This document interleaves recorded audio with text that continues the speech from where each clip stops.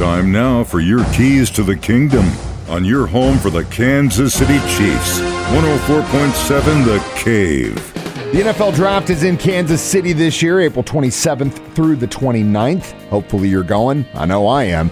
Everyone is focused on round one, of course, because that's who you're picking in your first round. But after that, you can definitely see some talent that we get in the later rounds of the draft.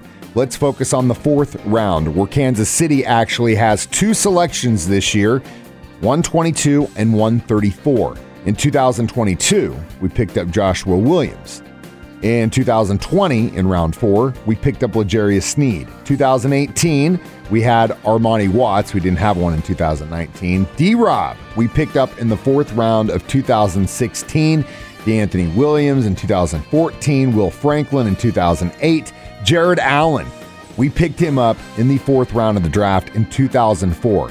So hopefully you can see kind of the picture I'm trying to make for you here. It doesn't matter if it's in the first round or the last round, you can still get some great talent on your team in any round of the NFL Draft. Those are your keys to the kingdom, brought to you by Dr. Mark Melson, the doc that rocks, now at Springview Dental Care, and your home for the Kansas City Chiefs, 104.7 The Cave.